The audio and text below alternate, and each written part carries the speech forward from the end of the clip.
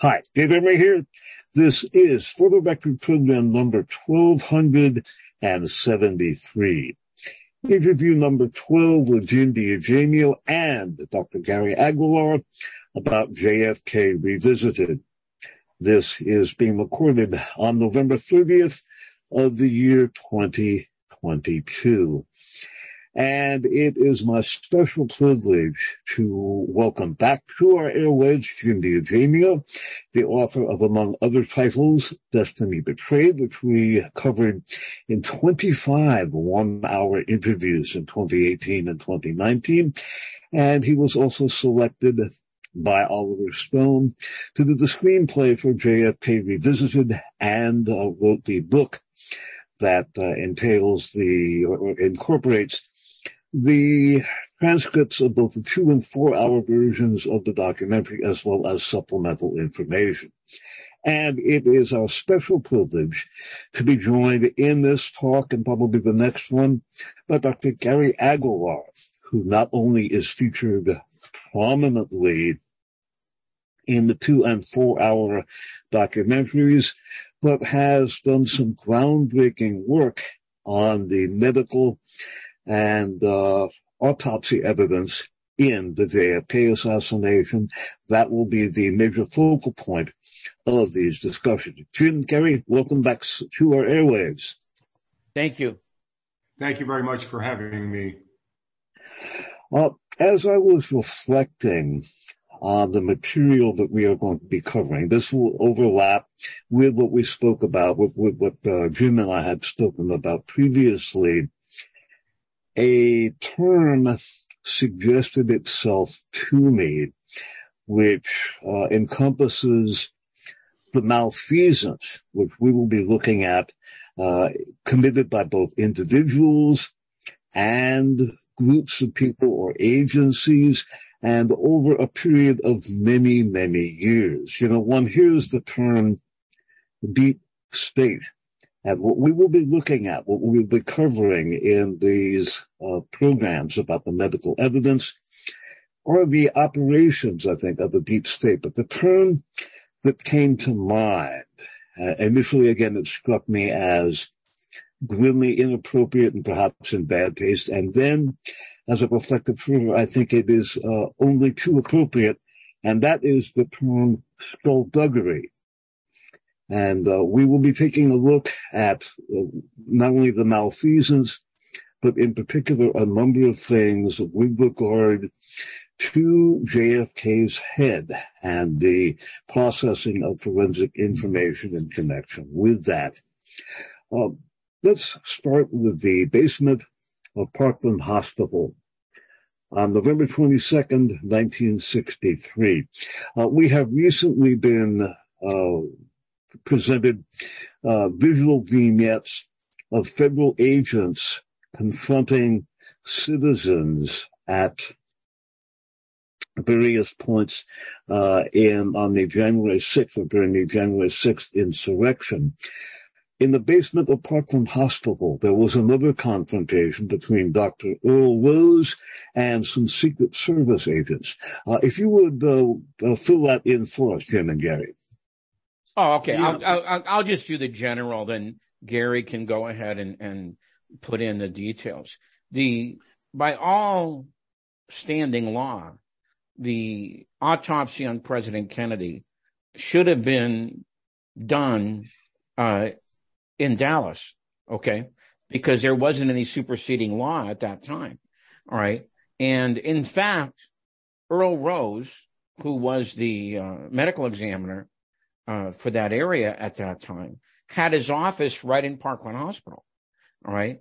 And so he very responsibly said that we're going to do the autopsy now that the president has been pronounced dead. But for whatever reason, and I hope Gary can fill this in more, there began to be nothing less than a showdown between Rose and the Secret Service. All right. And the Secret Service got really tough with Mr. Rose, and they essentially overpowered him. They just knocked him aside, okay, and proceeded to take the body illegally, out of Texas. All right. And William Manchester, in his book, Death of a President, he interviewed several people who were witness to this event. And he kind of left it wide open. He says, if you listen to some people, this kind of stuff happened. If you listen to other people, it really wasn't that bad. He doesn't really, he obviously doesn't want to come out and say just how brutal the Secret Service was with the Earl Rose. Okay. But it was pretty bad. Gary, do you want to go ahead? Yeah, no. Jim has given us a very accurate outline of the events. Now, mind you, Kennedy had been shot dead by Texas law. There was no federal statute against shooting presidents then, so Texas law applied. And Texas law required that in the event of a homicide, as Kennedy's was clearly a homicide, that an autopsy be done, and it be done in Texas. Earl Rose insisted that it be done that way, and he not only was he shoved aside, there were reports that he was pushed up against the wall, guns were drawn, and the Secret Service essentially threatened him, and basically took the body, whisked it back to Washington, and thereupon the body was deposited at the request of Jackie at Bethesda Naval Hospital for an autopsy. And she picked that because Kennedy had been a naval officer, and when she was given the options of where to go, she said, well, since he was in the Navy, let's go to the Naval Hospital, and they do the autopsy there. It was a huge mistake, unfortunately. And let me add something. I think Gary would agree with what I'm about to say. If the law would have been abided by, I believe things would have been different. Earl Rose was a pretty well-respected pathologist, okay? And there wouldn't have been all the military brass that weirdly funneled in to Bethesda that night, which, as we'll see later, had an impact on what was going to happen. You agree with that, Gary? No, there's no question about it. Earl Rose was a forensic pathologist, and he was in a place where there were lots of gunshot deaths. He had enormous experience in doing autopsies, forensic autopsy, proper forensic autopsy, which is a whole order of specialty, greater than just general medical autopsies.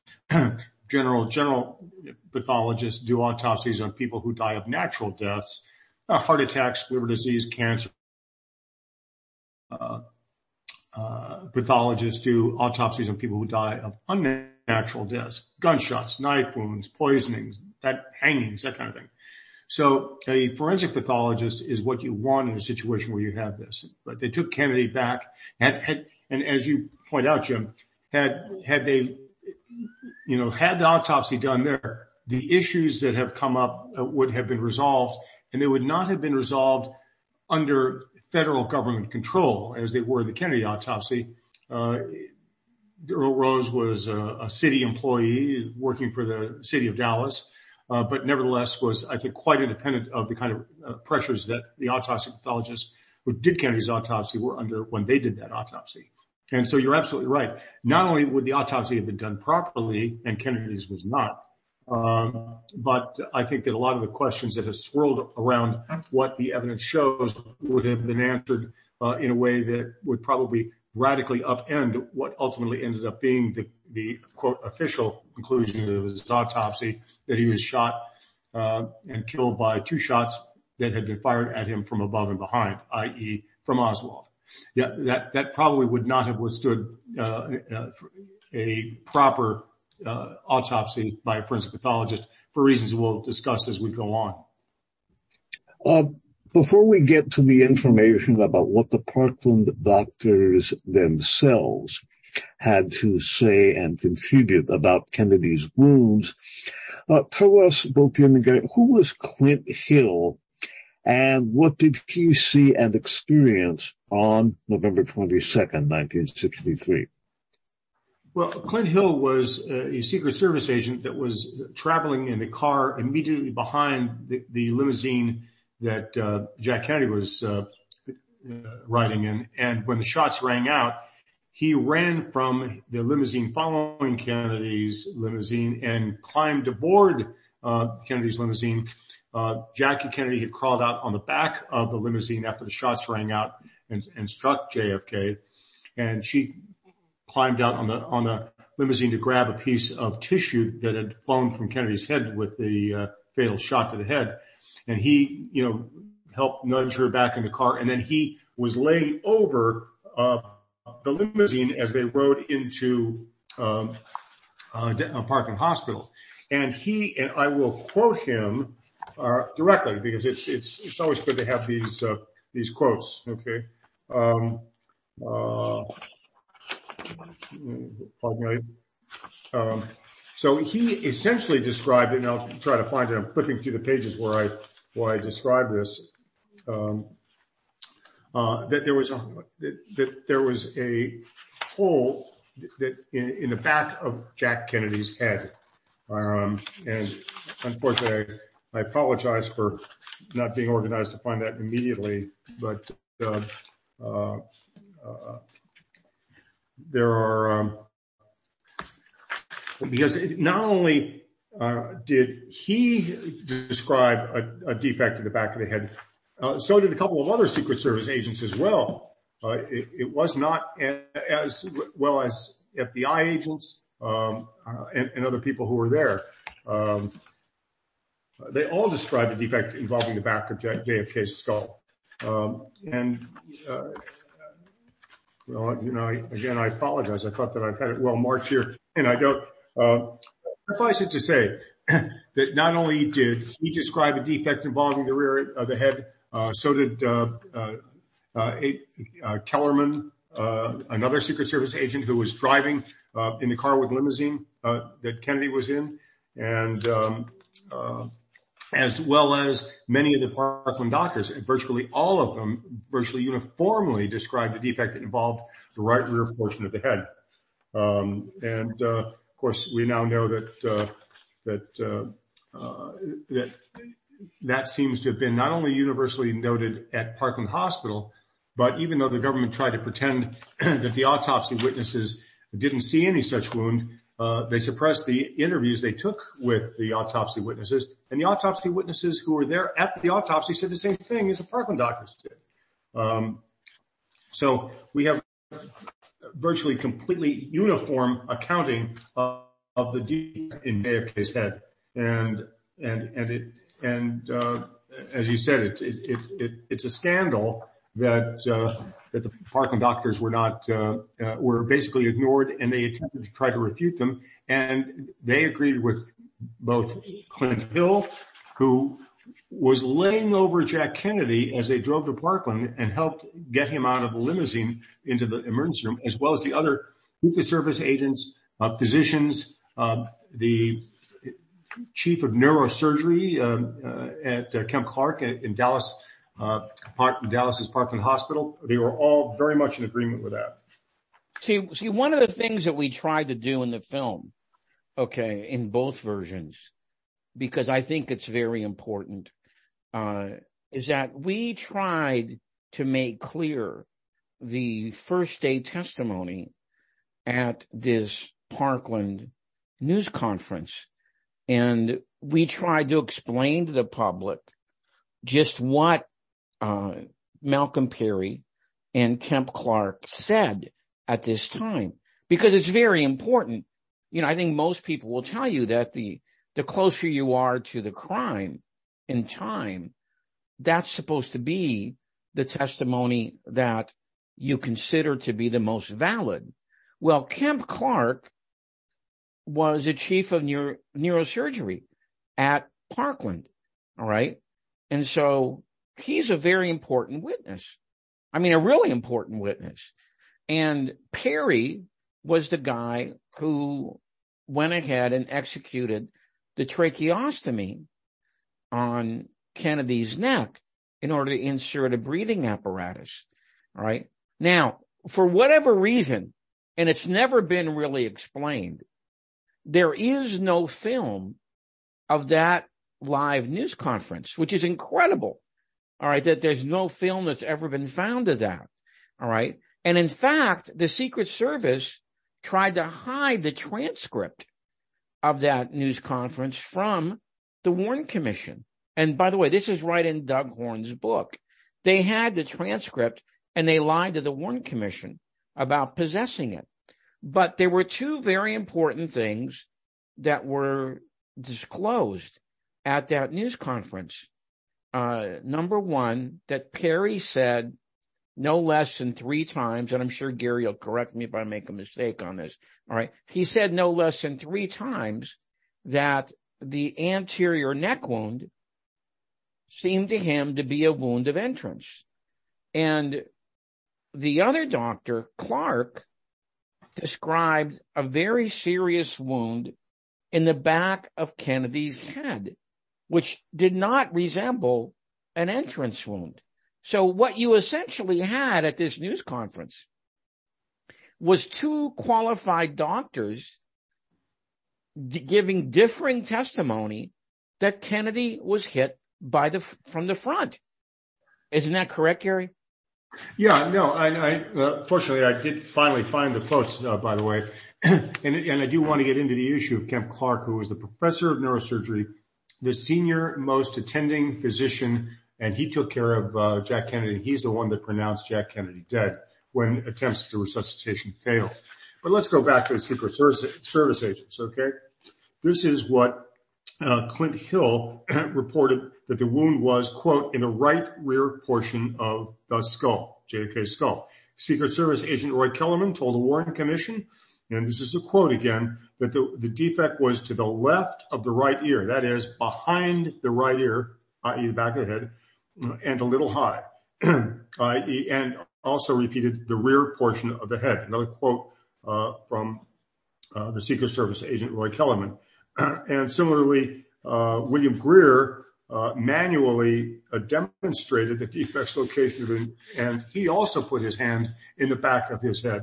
But let's go on, and let's say, one of the counter arguments to this has always been, well, people have different views, there's an inconsistent accounts, their memories are bad. So, but the one thing that most people will say is probably pretty reliable is what people say or write down on the day of the event, because notes written right away are pretty consistent. I'm not going to go through all of them that were written that day, but it's worth going through Kemp Clark, who was the professor of neurosurgery. He wrote, on the day of the assassination, there was, quote, a large wound beginning in the right occiput. The occiput is the back of the skull. There's a large wound beginning in the right occiput extending into the parietal region. Much of the skull appeared to be gone at the brief examination. Okay. Now, a similar description, and you can find all these references and all these quotes, taken right from the official records, was repeated in various versions, but all very closely hewing to the idea there was a defect in the rear of the hull by the following doctors at Parkland Hospital.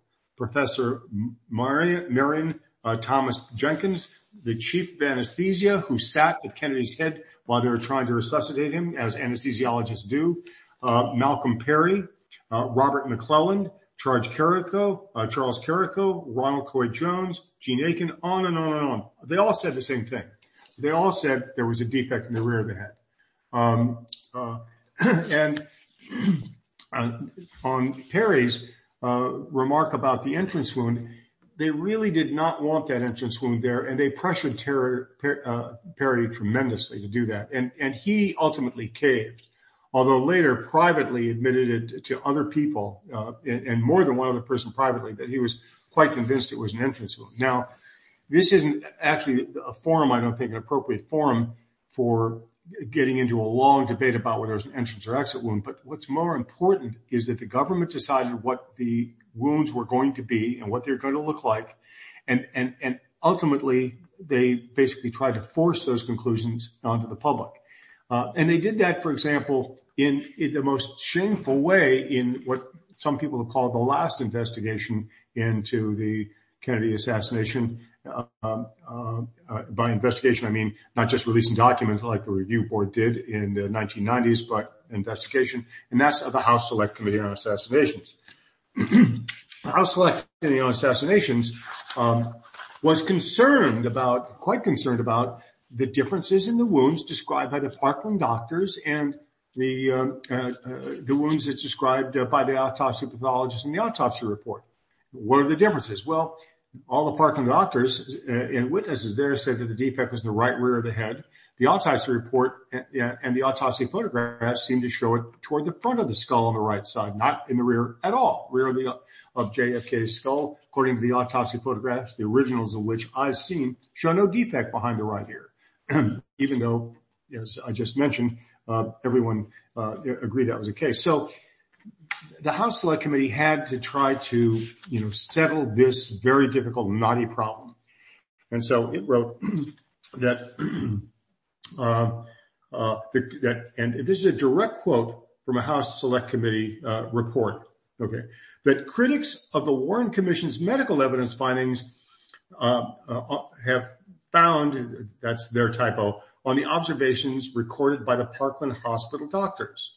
They believe that it is unlikely that trained medical personnel would be so consistently in error regarding the nature of the wound, even though their recollections were not based on careful examinations of the wounds. In disagreement with the observations of the Parkland doctors are the 26 people who were present at the autopsy. All of those interviewed who attended the autopsy corroborated the general location of the wounds as depicted in the photographs, that is, nothing in the back of the head, and none had different accounts. It appears more probable that the observations of the Parkland doctors are incorrect. And it supported this with staff interviews with the persons who were present at the autopsy. But when they issued their report, they did not produce the witness statements from the autopsy witnesses. They just said that they had all agreed with the autopsy photographs and they disagreed with the Parkland doctors.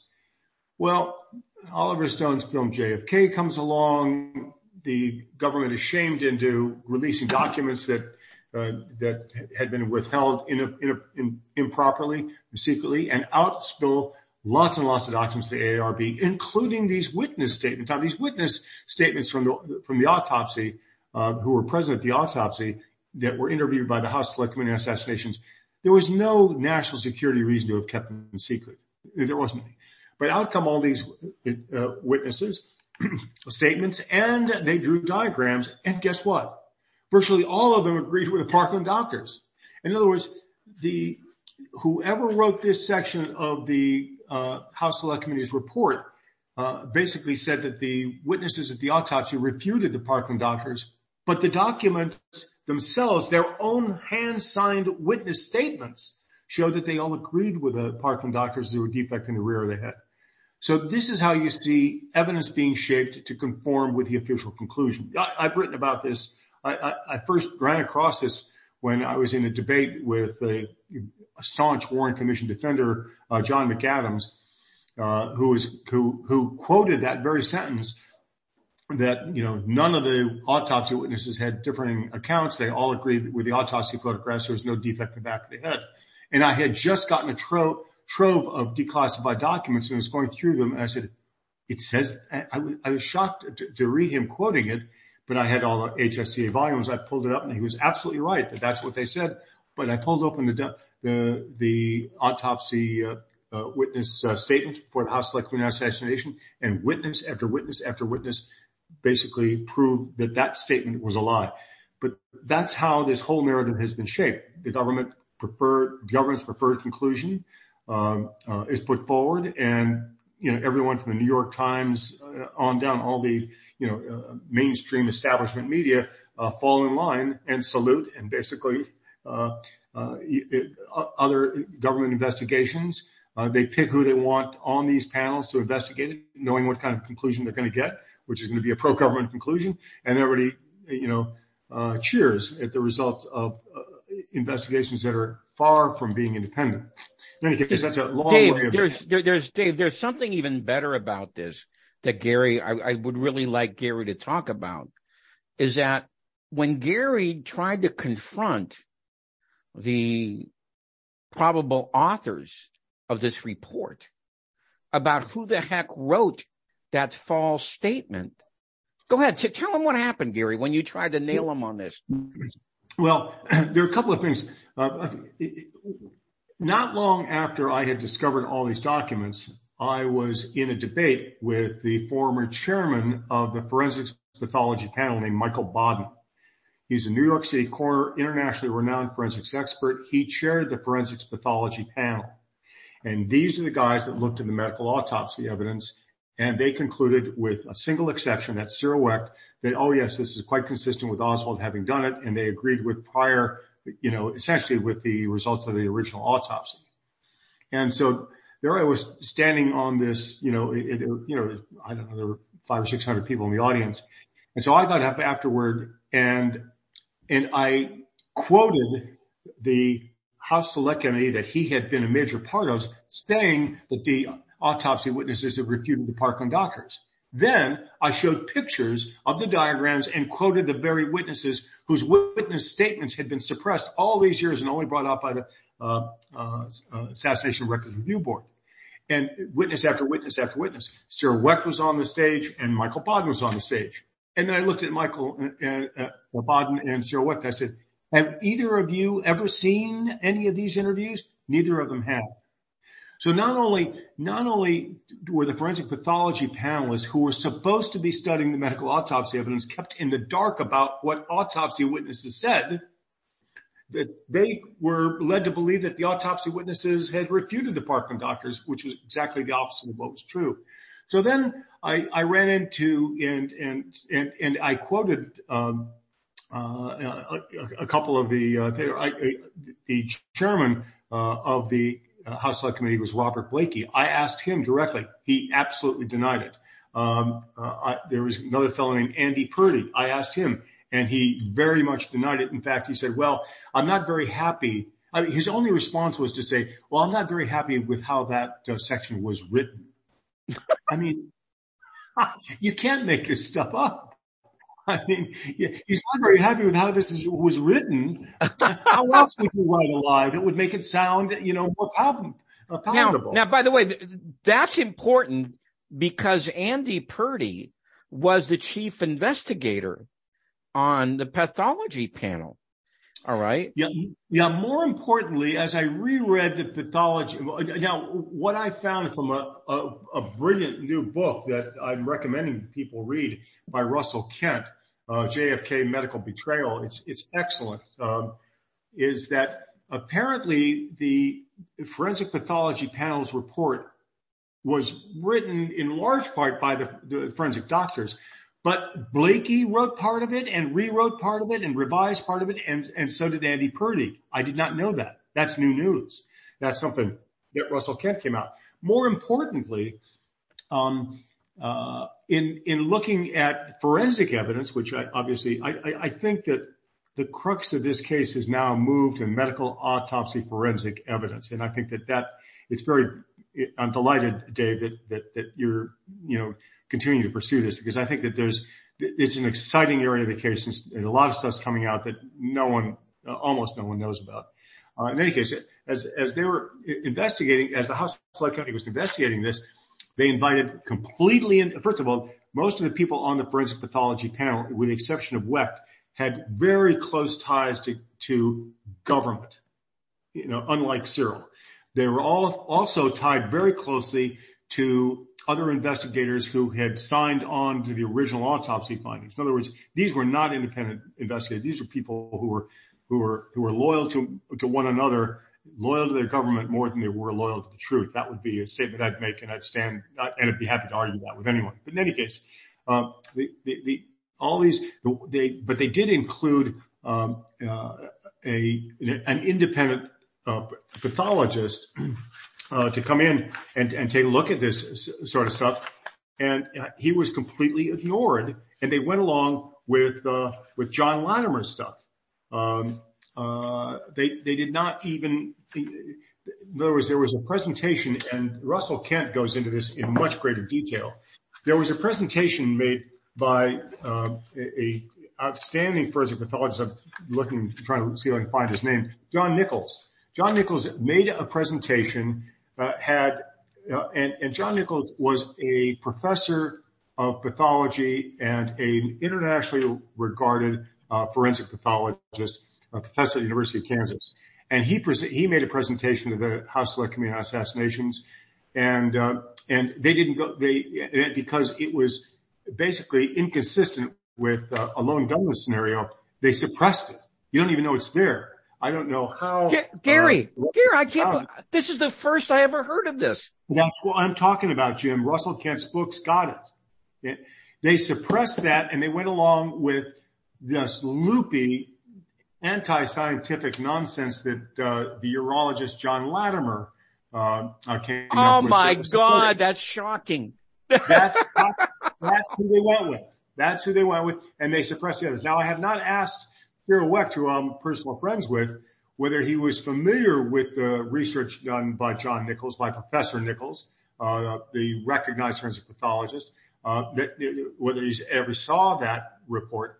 But it was clear that they were shaping the evidence to support Oswald's sole guilt, and were willing to ignore much better credentialed scientists, much better science, much better facts, and willing to lie about the facts they had in their possession. That's how this sort of stuff works. By the way, Dave, let me tell you something. Why that's such an important point. When Cyril Wecht could not do the medical evidence at the Clay Shaw trial because he wouldn't do it unless he saw the X-rays and pictures at the National Archives, and they wouldn't let him see it, at least at first. Garrison called in this guy, Dr. John Nichols from the University of Kansas. All right. John Nichols made such an impression on the jury and on the gallery that the defense for Clay Shaw decided at that point, well, we're going to have to call in somebody big time to neutralize what Nichols just did. Because by using the Zapruder film and showing it in slow motion, Nichols testified that in his opinion, Kennedy was hit from the front. All right. And he supplied some other evidence of that also. So they went ahead and they made a mess even messier by calling in Dr. Pierre Fink. Okay. No. To counter John Nichols. No. Well, maybe they did, but they more importantly, brought in Boswell. You go ahead with it. Okay. See, after Fink revealed too much good stuff, okay, like for example, which I think everybody knows, that the autopsy doctors were not allowed to dissect the back wound. All right. The people in Washington who were running this for the Justice Department, they said, we have to do something. Pierre Fink has just laid an egg. All right. So they call in another autopsy doctor, and that's Thornton Boswell. And they give him instructions. You have to go down to New Orleans and neutralize what Fink has just said down there. All right. And so they actually went ahead and they flew Boswell down to New Orleans, where he was met by Harry Connick, who was the Department of Justice local lawyer down there. All right. And he escorted him to a hotel room where they had Fink's testimony, all right, lined up for him. All right. And he was going to go ahead, but at the last minute, this was called off.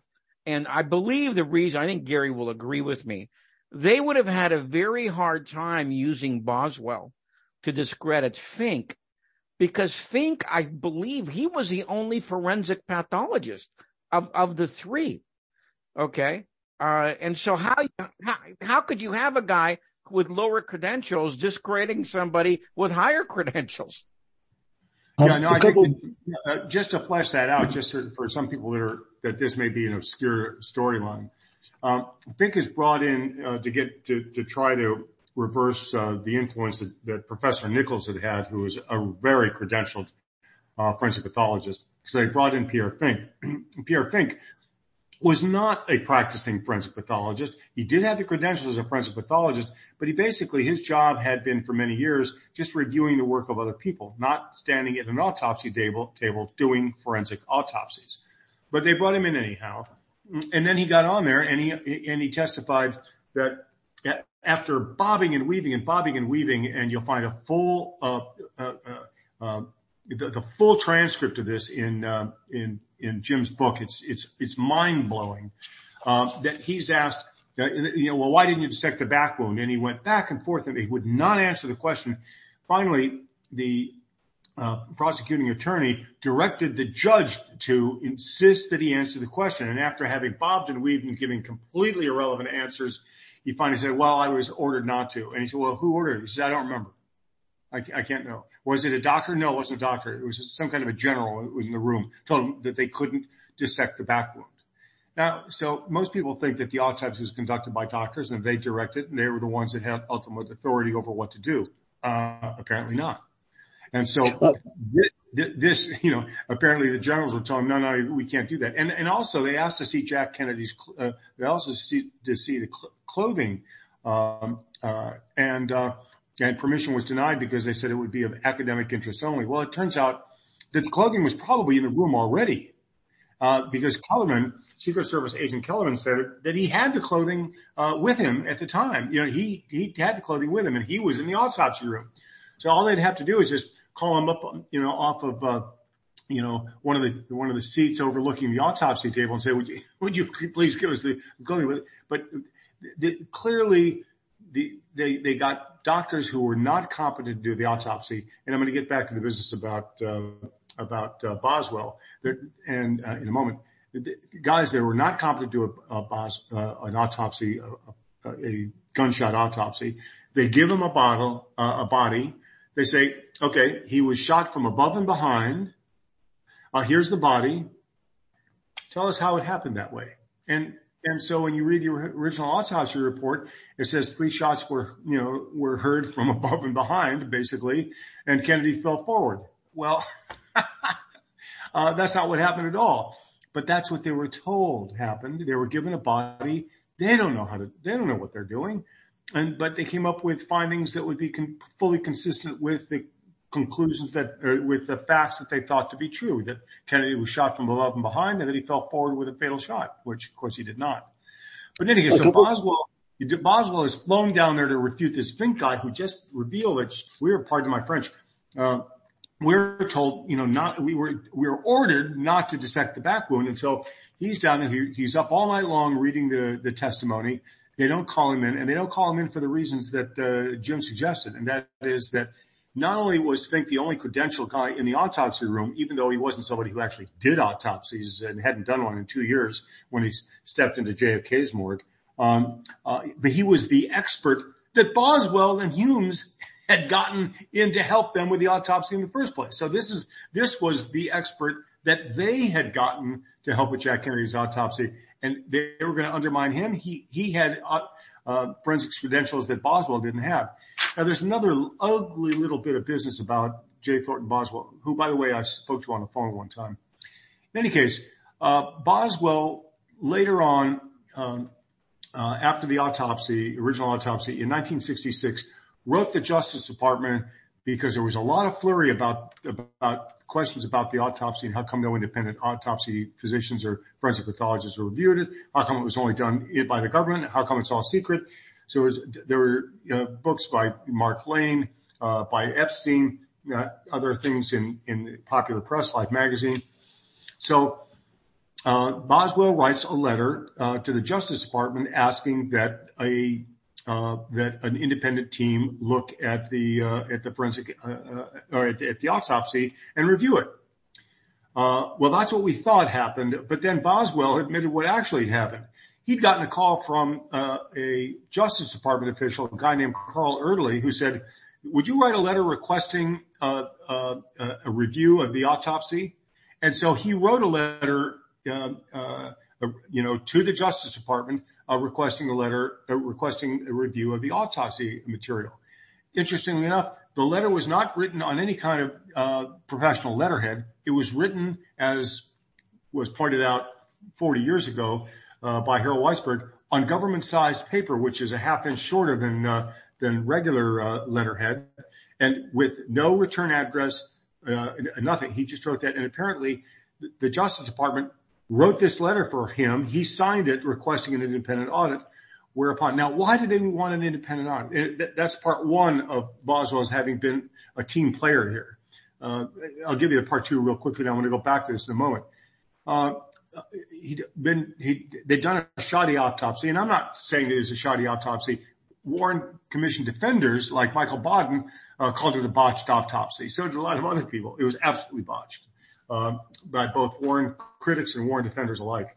But when Martin Luther King was shot, he got a call again by this guy, Carl Erdely, who put him up to, asking for an independent examination. And the Carl Erdely is also the guy who got him to go down there to testify against Fink, although he never was called to the stand. And Carl Erdely called him back. He says, listen, Martin Luther King's just been shot in Memphis. Would you go down there and supervise the autopsy? Now, here's a guy you can't make this stuff up. Here's a guy who had been part of the botched autopsy team, who had basically been shown a willingness to basically back up the government, call for an independent, quote, independent investigation of their autopsy material, autopsy findings. And now because he's obviously proven his loyalty to the government, if not his competence as a forensic pathologist. And he's the guy that they go to. He's the go-to guy they go to. That's how these things work. So, but the question was, why did they want, and how do they go about getting that first semi-independent or quasi-independent or putatively independent re-examination? Well, that was the Clark panel's investigation.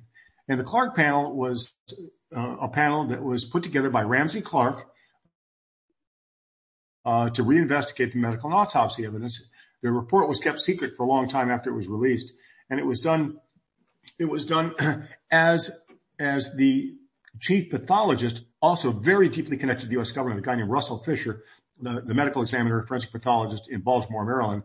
He was a guy that was picked. He had huge ties to government grants and government funding, and was picked. And he admitted, I mean, you can't believe this stuff, but he admitted himself. He says, well, I got a call from Ramsey Clark. Now imagine, you may be an important individual yourself, but when the Attorney General of the United States, Ramsey Clark, calls you up and asks you something, it says Ramsey Clark had apparently seen galleys of a then not yet published book, Tink Thompson's book, 6 Seconds in Dallas.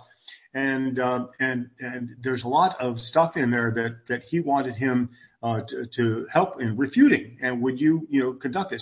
So it was basically, he was given his marching orders. Russell Fisher, who was the head of the Clark panel, was told, we need to have something to refute some of the junk that is in Tink Thompson's new book, or new then upcoming book. And he knew what his charge was going in. And you pick somebody who has lots of government contracts, as Russell Fisher did. It gets lots of government funding, as Russell Fisher did. And you tell him what you want. And of course, the Clark panel comes up and basically, with some significant errors having been noticed, basically backs up the idea, 2 shots from behind.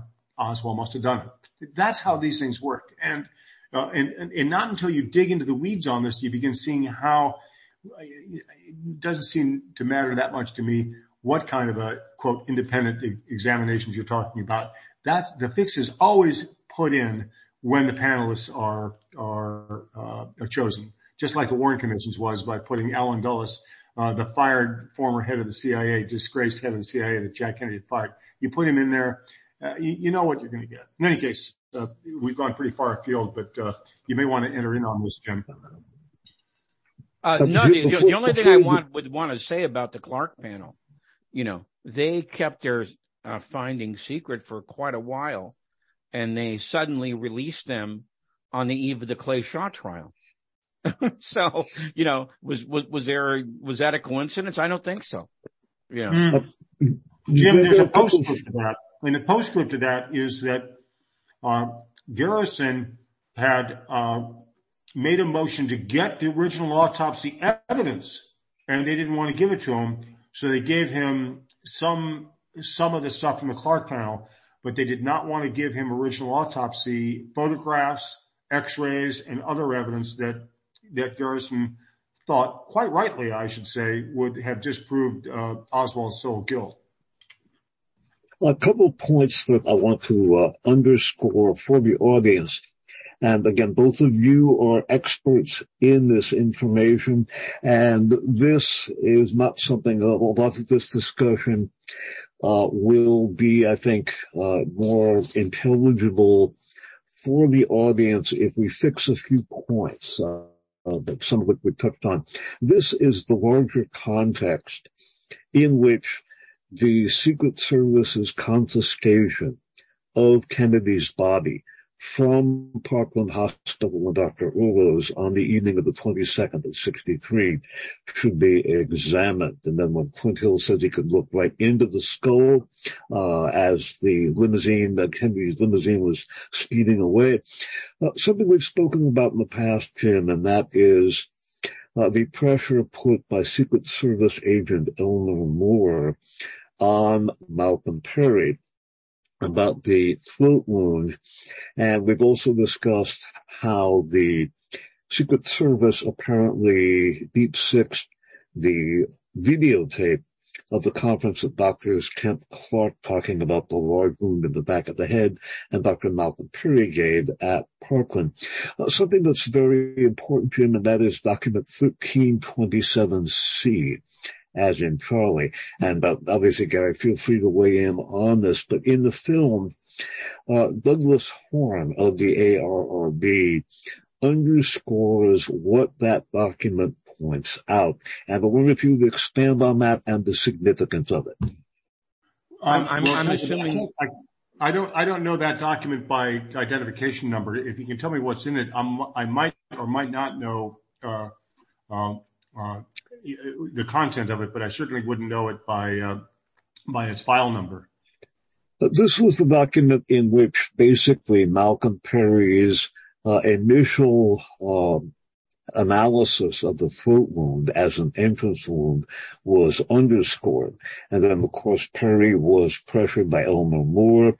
And then the Warren Commission basically eclipsed anything he had to say after that. This was a document that in the 4-hour version, Douglas Horne sets forth. Well, see, the pressure. Go ahead, Jim. I do have something to add to that, but go ahead. The pressure on Perry began almost immediately. In the film, The Parkland Doctors, which was supposed to be shown by CBS a couple of years ago, but for some reason they dropped it from their schedule. All right. There is a scene where one of the doctors says near the end of the film, as Perry turned around, a guy in a suit and tie grabbed him by the arm and said, "Don't you ever say that again." Now, what's so remarkable about that is not just that the arrogance, whoever this gentleman was, but the fact that this conference was over approximately 2 hours after Kennedy was killed. Can you imagine how fast this cover-up was being snapped on? That they knew that they had to shut up Perry that quickly, from ever saying that front neck wound was an entrance wound. Now, another new thing that I've discovered is a report by Martin Stedman, who was a journalist for the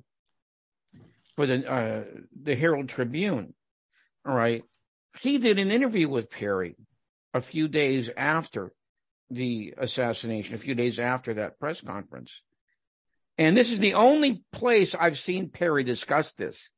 Perry said that night he was getting phone calls from Bethesda.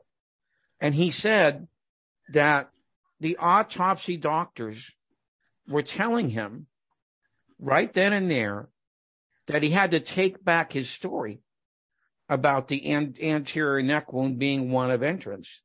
And Perry said, he was trying to resist this. All right. And they said, look, if you don't change your story, we're going to draw you up before a medical board and we're going to remove your license unless you change your story. Okay. Now, I don't believe for 5 seconds that Humes and Boswell were behind that phone call. All right. But I do believe that since there were so many military guys in that room that night, those were the guys pushing them into making that phone call to Perry. Now, I believe what you're talking about, Dave, is the transcript of that press conference, which was suppressed by everybody, I believe. Okay. And I also believe that the Secret Service very likely might have confiscated the films of that press conference, which again shows you just how quickly that this whole cover-up thing was snapped on the case. It's really mind-boggling when you think about it. A couple of quick points for both Jim and Gary. Quick question. Jim, would you please, there was an interview, a published interview with Perry by, I forget the journalist's name. If you have a copy of that, I'd really like to have a copy of that. All right, Gary. All right. I'm sorry. Go ahead, Dave. I didn't mean to interrupt. By the way, I want to point out to the audience the value and rarity of what they are experiencing. Here you have two of the foremost researchers into the JFK assassination, and as the interview has illustrated, they are sharing information in addition to with the audience, with each other, some of which was unknown. So in a sense, this interview could be viewed as history making in that regard. A couple of points. Nurse Audrey Bell is quoted in the documentary in a couple of different ways. What did she have to say about the back of JFK's head? Well, as you point out, there's a couple of interesting things about Audrey Bell. Number one, I think Audrey Bell also spoke to Perry the next day, and I read reports that Audrey Bell said that Perry came in the next day after the assassination and looked horrible. She said, God, what's wrong with you? And he said, I was up all night handling phone calls from Bethesda, from the autopsy. Number one. Number two, another thing that she said, which by the way was corroborated by Robert Grossman, a now professor, maybe emeritus of neurosurgery, who was the second neurosurgeon present. She described that there was a defect in the back of Jet Kennedy's head, as well as all the other witnesses, Kemp Clark, the professor, and everybody else. But more importantly, she said that she asked during the resuscitation efforts, she came into the room and she says, so what's going on? Where's the injury? And she says that a doctor picked up Kennedy's head and showed the defect in the back of his head. Well, everybody said, well, she's just a nurse. What do nurses know? They're stupid, right? They don't know anything. Well, guess what? She's not the only person that said that. Robert Grossman said that, the professor of neurosurgery who was there with Kemp Clark. Now, if anybody thinks that a professor of neurosurgery who's treating a patient who has a head injury isn't going to examine the head injury, just doesn't know how neurosurgery works. In my years of training, I did a year of internal medicine at a major trauma center, UCLA's Harvard General Hospital, and a year of general surgery at UCLA's Harvard General Hospital. And I've worked with neurosurgeons and worked in neurosurgery. And let me tell you, and I saw trauma cases coming in, and when the neurosurgeon would come in, all they really focused on, I mean, not all, but they especially focused on the head injury. So for a neurosurgeon to say for Warren Commission defenders to say that, well, these doctors really didn't examine him very carefully, how would they have known that he had a defect in the rear of his head because he was lying flat on a gurney, face up? Rubbish. It's just not how it works if you're a trauma doctor. It's not how it worked when I was a trauma doctor in those days. And I was a trauma doctor for a while. I was the admitting trauma resident at Harvard General Hospital. So, but Audrey Bell, to get to your question, described, as did all the other witnesses, including the witnesses at the autopsy, there was a defect in the back of his head. And she said that Perry told her, or at least the reports are that Perry told her he was up all night fielding calls from the autopsy from Bethesda. I'd like to see an independent confirmation of this, or corroboration of this, by the report that Jim Eugenio just gave. I'd love to see that, because it further proves, because one of the things I think is really silly about this case, Dave, and I don't mean to wander too far off field here, is that it's often said, well, the doctors didn't know that he had an entrance, that there was a bullet hole in his throat. They just saw that he had a tracheostomy. Now, tracheostomy, you make an incision over the windpipe in the low portion of the neck so you can get direct access to your windpipe to give somebody oxygen. You do that in an emergency situation, like they tried to do that with Jack Kennedy. They did do that with Jack Kennedy, ultimately to no avail. But they just saw a wound there. They thought that's all it was, and that they didn't know there was a wound there in the throat. Well, it's very hard for me to imagine that if they were calling back and forth to Parkland Hospital to talk to Perry or anyone else, they would not have known that. And there's other independent corroboration that they did know about that throat wound that night, including a sort of a tacit, quiet admission by Dr. Boswell once upon a night. He said, yeah, we knew about the throat wound that night. Because they're supposed to have said, well, we found a back wound. We didn't know where the bullet went. We took x-rays. We couldn't find it. We didn't know anything until the next day. Well, we heard that there was a throat wound, and we figured out that that's what had happened. I think this is, again, these people, it's all CYA, cover your backside and being absolutely dishonest. Right? There's lots of other evidence of their dishonesty, of the autopsy doctor's dishonesty, but if we get into the issue of the autopsy photographs, we can explore that as well. There is a lot more to talk about. Unfortunately, we are running low on time for this interview. I would note simply there is a book by Dr. Charles Crenshaw, who was a third-year resident at Parkland, and he says in no uncertain terms that JFK was shot from the front. Jim and Gary, information. KennedysandKing.com. Where can they obtain JFK Revisited and Destiny Betrayed, the two versions of the documentary and the book? Well, the book you can get at Abbey Books or Barnes & Noble or Amazon, okay? It's called JFK Revisited Through the Looking Glass. The DVD you can get at Amazon.com.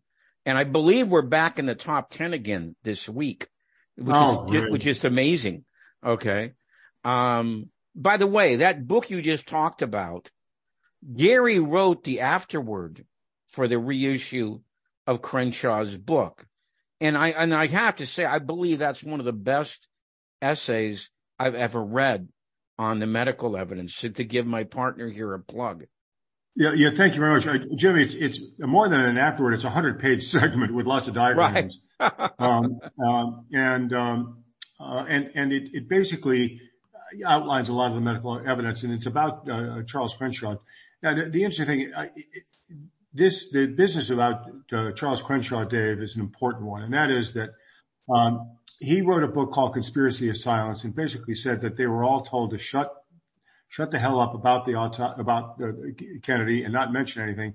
And his book came out after the film JFK came out, and he basically said, look, the wounds very much looked to me like he'd been shot from the front and came out the back. Well, the next year, in 1992, the American Medical Association's journal, the Journal of American Medical Association, came out with a series of articles defending the Warren Commission, attacking Oliver Stone, and specifically attacking Charles Crenshaw. Gary, we're going to have to take this up in a future interview because we are all out of time here. Thank you very much. Well, it is my pleasure and the audience's pleasure to have someone who not only is an expert, but Jim, you mentioned in our Zoom talk that it was Gary who, and it was corroborated here, who uncovered the House Select Committee on Assassination's deliberate misrepresentation of the Bethesda autopsy witnesses' contravention alleged contravention of what the Parkland doctors saw. So this is history-making investigation. Jim is also a regular on Black Ops Radio, and his website, kennedysandking.com, is a superb go-to source for information about the killings of both Kennedy brothers, Martin Luther King, and Malcolm X. This concludes For the Record program number 1273, interview number 12 with Jim Biagemio and Dr. Gary Aguilar. This is being recorded on November 30th of the year 2022. This is Dave Emery saying, thanks for listening.